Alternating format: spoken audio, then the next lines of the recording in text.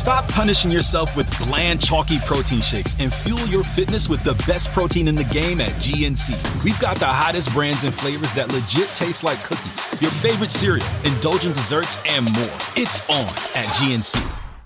Poltergals presents Terrifying Tales. Hi, I'm Debbie. And I'm Allison. And we're the Poltergals.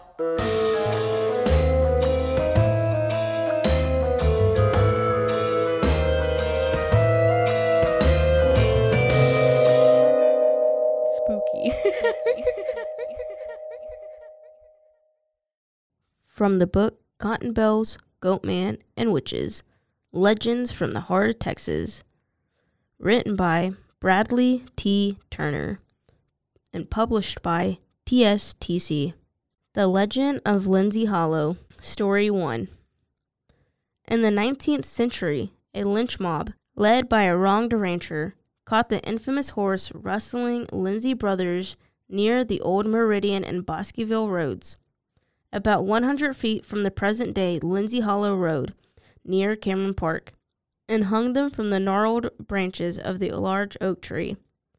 Following this traditional Western justice, travelers along the road told stories of catching glimpses of the brothers, hearing their cries for help, seeing their silhouettes sway in the tree.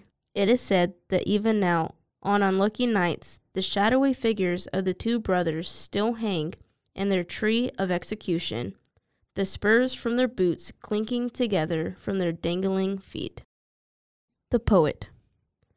A popular hotspot for spiritual activity, the Armstrong Browning Library at Baylor University is home to the ghost of Elizabeth Barrett Browning, the famous English poet. An active spirit, Browning often approaches visitors and employees alike at various times in the day. She appears barefoot in an lustrous white gown as she wanders the upstairs room, housing most of her books and personal effects, ranging from jewelry to a beautiful ornate wooden desk. Some believe she is there to protect her possessions. Others say she wanders the entire building at night, not just the one room, barefoot and dressed in white. The Cameron Park Witch, number 1. Waco, Texas. The Cameron Park Witch was a single, half-Native American mother with one son who lived in a rundown shack not far from 2nd Street, Waco's former red light district. Not long after the public dedication of Cameron Park in 1910, the woman and her son frequented the park, venturing there both day and night.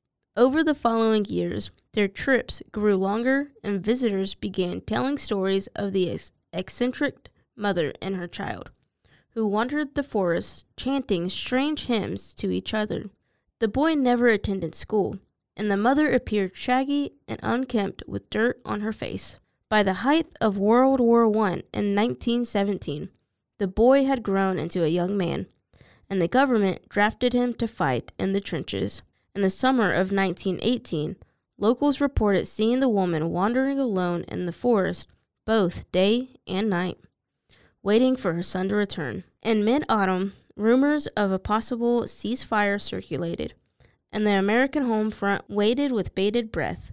However, during the first week of November, she received a telegram with tragic news, informing her of the worst.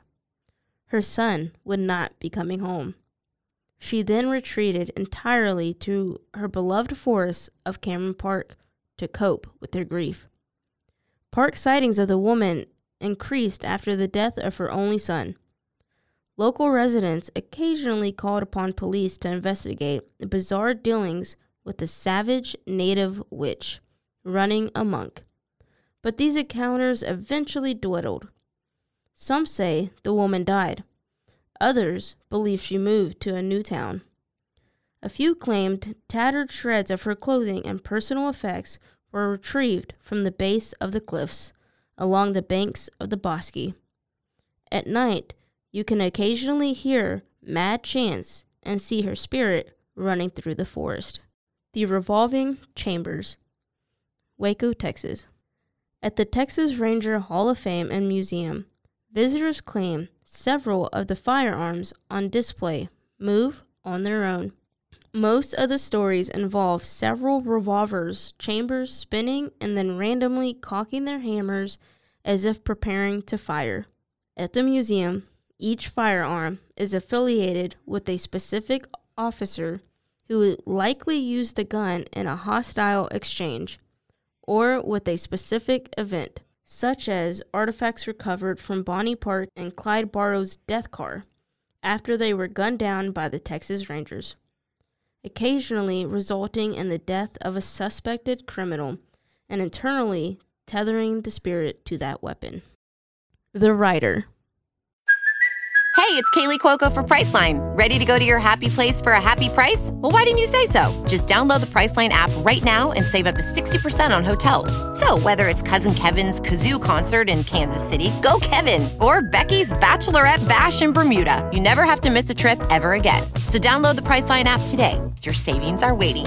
Go to your happy place for a happy price. Go to your happy price, Priceline.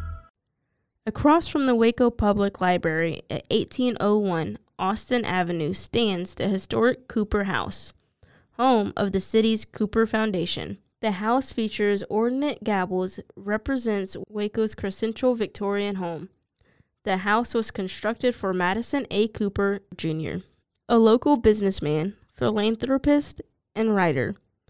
Cooper wrote the now famous and highly romanticized Serena, Texas, a 1,700-plus page, 2-volume series drenched in scandal and based on Cooper's own Waco contemporaries. According to popular legend, Cooper's spirit still works in his upstairs office, the rotunda of the old house. The room is exactly as he left it, down to his spectacles, just waiting for the writer to begin his next project. Sometimes, late at night, passerbys and workers at the mansion report seeing his office lights turn on, as if he is working late on another piece. The stairs leading to his high office creak randomly day and night, and other odd noises, such as Cooper's mumbling voice, occasionally sound from the room. Others claim he sometimes walks the house at night, as though looking for something never to be found. The Little Girl from St. Mary's.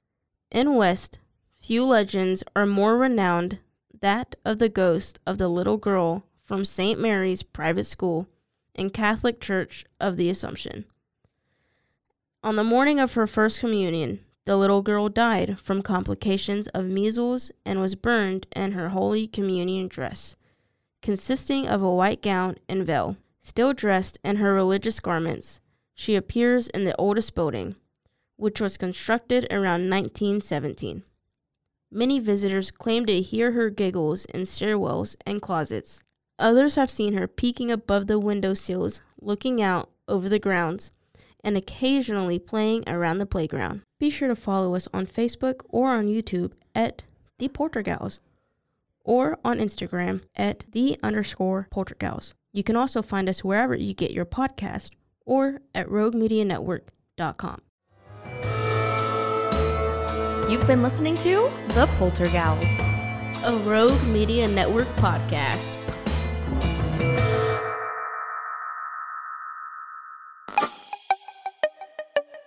This has been a Rogue Media podcast.